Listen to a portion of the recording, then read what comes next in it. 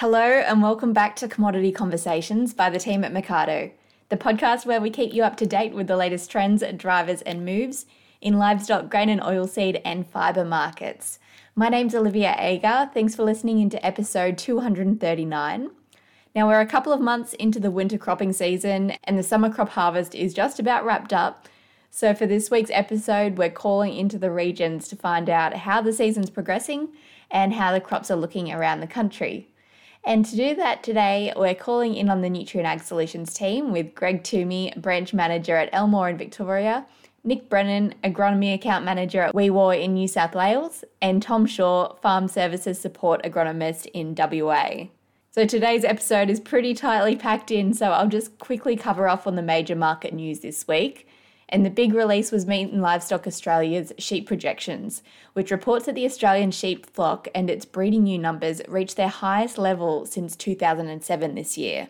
And lamb production's forecast to be the highest at least since 2000, which is where our records start. So that means a big lamb drop this season, with sheep supply unlikely to dry up quickly either.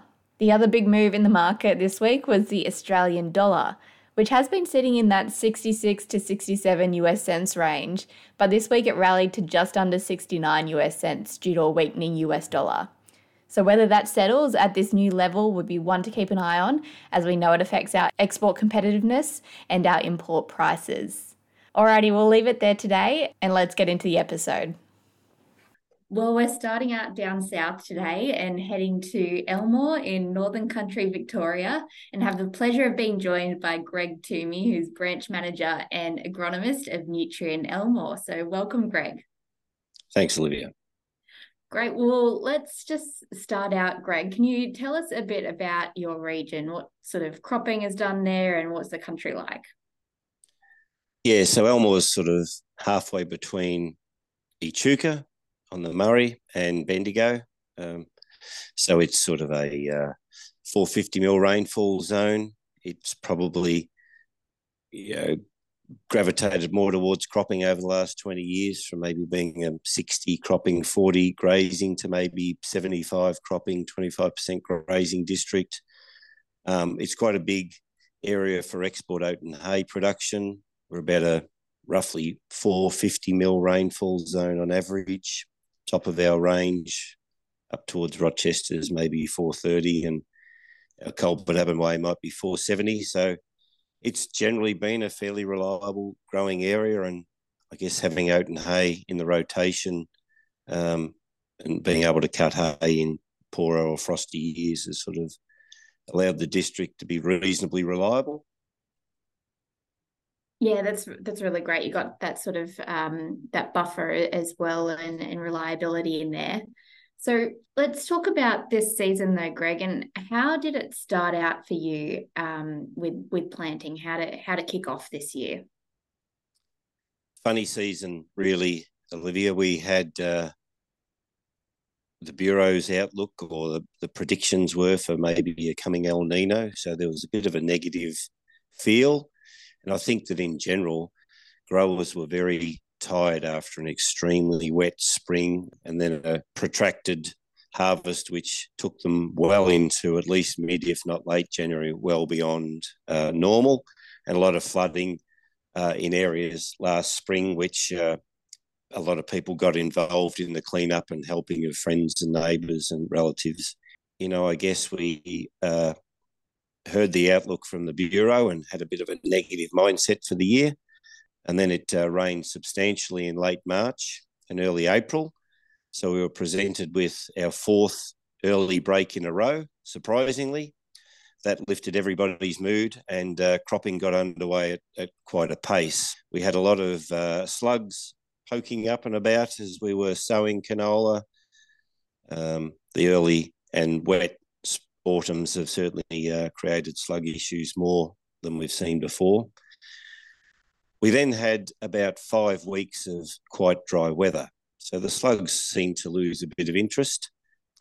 And then in late May, we had an extraordinary period now, right for the last sort of 6 weeks. We've probably had 150 mils and ended up with one of our wettest Junes on record. The slugs came back, unwelcome return, And so we've had it actually quite wet, and certainly crops that looked extremely good 3 or 4 weeks ago in our low-lying areas have started to look quite water stressed, and some canola's gone a bit purple and stuff. But overall, I guess we're in a much, much better position than we expected to be at this time of year. Yeah, I think everyone was expecting the worst from this season, and just the last month has, really turned things around. And as you said, wettest June on record. So yeah, it's a huge difference from what was expecting. And that's a great update on what's happening in your area, Greg. But have you got much of a feel for how the rest of Victoria is looking? Well, I do talk to plenty of other fellas, and certainly I just come back from Donald on the weekend, and between St Arnaud and Donald was actually quite wet, and crops over there are looking pretty good, and the profile's certainly full there. Certainly the Wimmera and Mallee is on the wetter side too. The Western District is quite wet, probably characteristically that's often the case. And further east of Elmore over towards Shepparton and Dookie, it's also quite wet. And there's no doubt that there are areas that have tipped over to too wet and loss of crops in some of the wettest parts in sort of east of us in the cropping areas, east of Shepparton. Overall, I think that most fellas are probably surprised by how wet things are, given the seasonal outlook that we've had and are still presented with. And what would that those conditions, so the really wet winter followed by a dry spring, mean for the rest of the outlook? Well, if you are a hay grower, like many of my growers, you have all bases covered. With El Ninos come clearer skies, and I guess greater frost risk. Well, that can still be cut for hay if you've got decent biomass there. Particularly hot and dry late September or early October can, knock around crops that have sufficient moisture underneath, but you sort of get terminal heat and they just head for home quickly. That can affect yields, but I think the moisture is there to grow, an average to above average crop with half reasonable conditions. It doesn't need to be wet from now on, but just not really severely dry or severely hot or frosty. But the experienced hay growers do have more bases covered than someone that is absolutely committed to harvesting every grain regardless. So I guess that they're the risks we face, Olivia, is that a drying spring will mean it's harder to get nitrogen on and get it washed in. And that, I guess, on the other side, there may be less fungicides needed if conditions aren't so conducive to disease buildup. Well, we'll definitely be hoping for another wrong bomb forecast in the months ahead. But thank you so much for sharing how things are looking around your region, Greg. We really appreciate your time and the insights you shared today. Now we're going to head up north to Nick Brennan, Agronomy Account Manager at Wee Waa. Nick, great to speak with you today and welcome to the podcast. Thank you. No, it's great. Great to be involved. Looking forward to it. For those that might not have spent much time around the sort of New England area, tell us a bit to start with. What's the country like and what are the main sort of cropping systems around there? So I'm based out of Wee Waa, northwest New South Wales. So we sort of our serviced area basically extends 200 k's to the west, 100 k's south, and 100 k's north. Predominantly black fertile, broadacre farming, with a focus on winter crops when we get the rainfall to allow for it. A big wheat, chickpea, favour bean, canola growing area.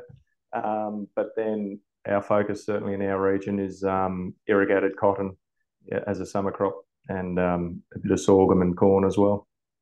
Beautiful. Well, we'll try and get a bit of an update on all of those, Nick, but we've been hearing two pretty different scenarios around New South Wales playing out, with the southern part really starting out, having great soil moisture and being pretty well set up for a reasonable winter cropping season, but a bit of a different story in the north. Is that what you're sort of seeing and hearing around?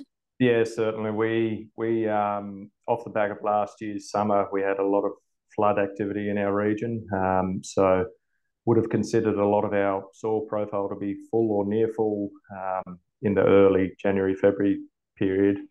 But we just really didn't have any sort of measurable in-crop rainfall, in fallow rainfall, sorry, for the March to April period, and lost about a foot of moisture in the topsoil, which just didn't allow us to get a great deal of any early wheat, fava beans, canola in the ground that we were hoping for. So not much of the winter crop sort of went in at all. Is that what you? Yeah, in the all our sort of early variety wheats, fava beans, canola, the areas that we would have liked to get, there's probably only 10%, maybe 15% planted. There was a bit of a later change in late May into June where a few people decided to get a bit of crop in the ground, but it's been very cold and slow growing conditions since. So, there's not a great prospect for winter crop this year in our region. And did that big, wet sort of rain front come through your area, or did it miss out?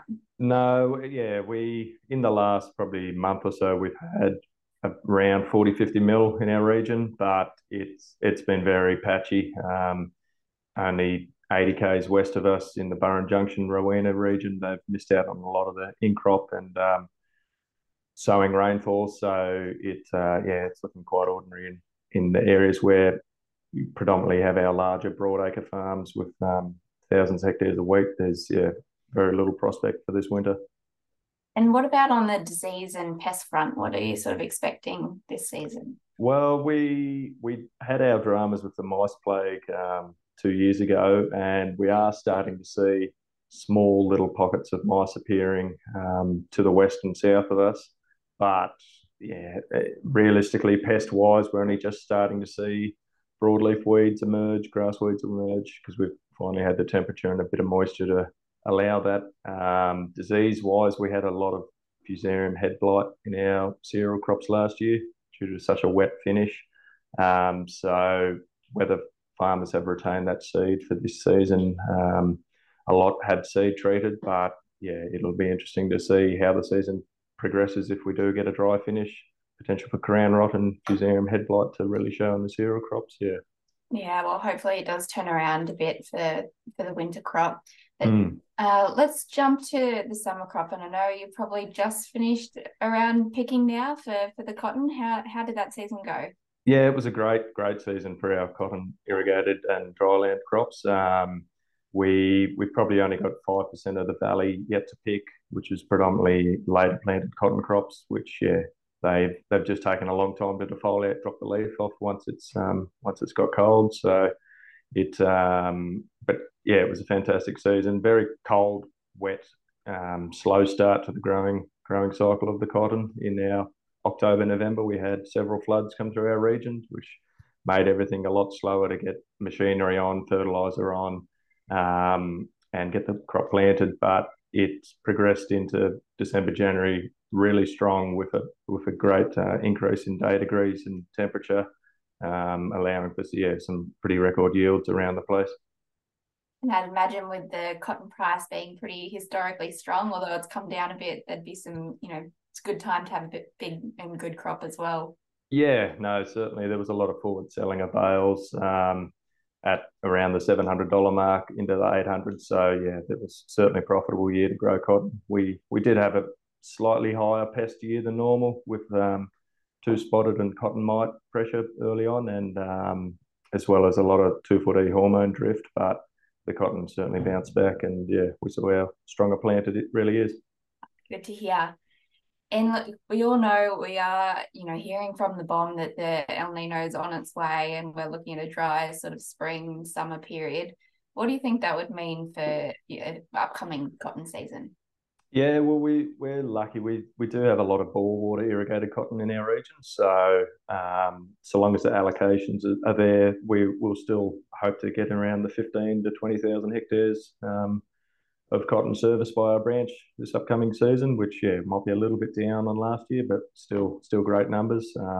There's plenty of water in the rivers and dam system. It just depends on the allocations given to the different licenses that our irrigators have. But yeah, looking like it's going to be a strong cotton season again. And with not a great deal of winter crop going in, there's plenty of country potentially set aside for dryland cotton as well if we get a late break. Excellent. Well, we'll definitely be hoping for that, Nick. And look, it's been great to hear from you today. Thanks so much for sharing the update about what's happening in your region, and we'll have our fingers crossed for you that the rest of the season holds out. No, that's great. Thank you, Olivia. Thanks. And now we'll jump over to the West and bring in Tom Shaw, Farm Service Support Agronomist for the Western region. Welcome, Tom, to Commodity Conversations. Thank you very much. I'm giving you a pretty big task today, Tom, in representing the whole of WA, but I know you're on the road a lot and you're pretty well connected, and I think out on the sort of eastern wheat belt at the moment near Corder, is that right?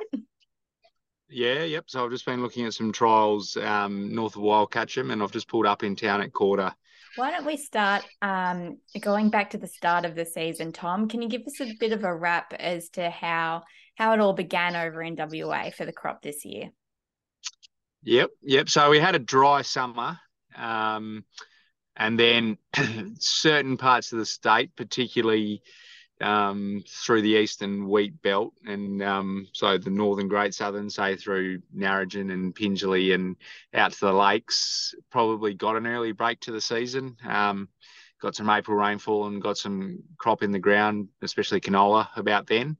And then for the rest of the state, so anywhere sort of north of Wongan Hills up to Geraldton, and then anywhere along the south coast has had a later break. So it was the first week of June for them when most of that first rain fell. So a bit of a later start, and how have things progressed since then, Tom? Yep. So June was a particularly wet month for a lot of the state, and the season's probably on track for average potential for a lot of the state. So where that little bit of crop has gone in early, they're on track for another excellent season, following the two excellent ones that we've had. And yeah, for those other areas that started a little bit later, we're still on track for an average season. So yeah, it's not looking too bad. Beautiful. So crops are fairly well established for this point of year, you think? Yeah, I think so. So cold conditions at this time of year mean that there's plenty of wheat that's at 3 and 4 leaf, and isn't sort of flying along like you'd expect if you'd got it in May. But I don't think there's any reason to panic at this point in time. Good to hear. Good to hear it. And as you were saying before, Tom, you work pretty closely with our agronomists. So are there any new or growing trends that you've noticed particularly this year, or whether it's crop mix or applications or technology?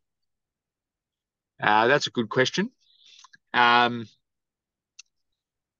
so I mean, we've certainly seen the uptake of a few new chemicals over the last few years.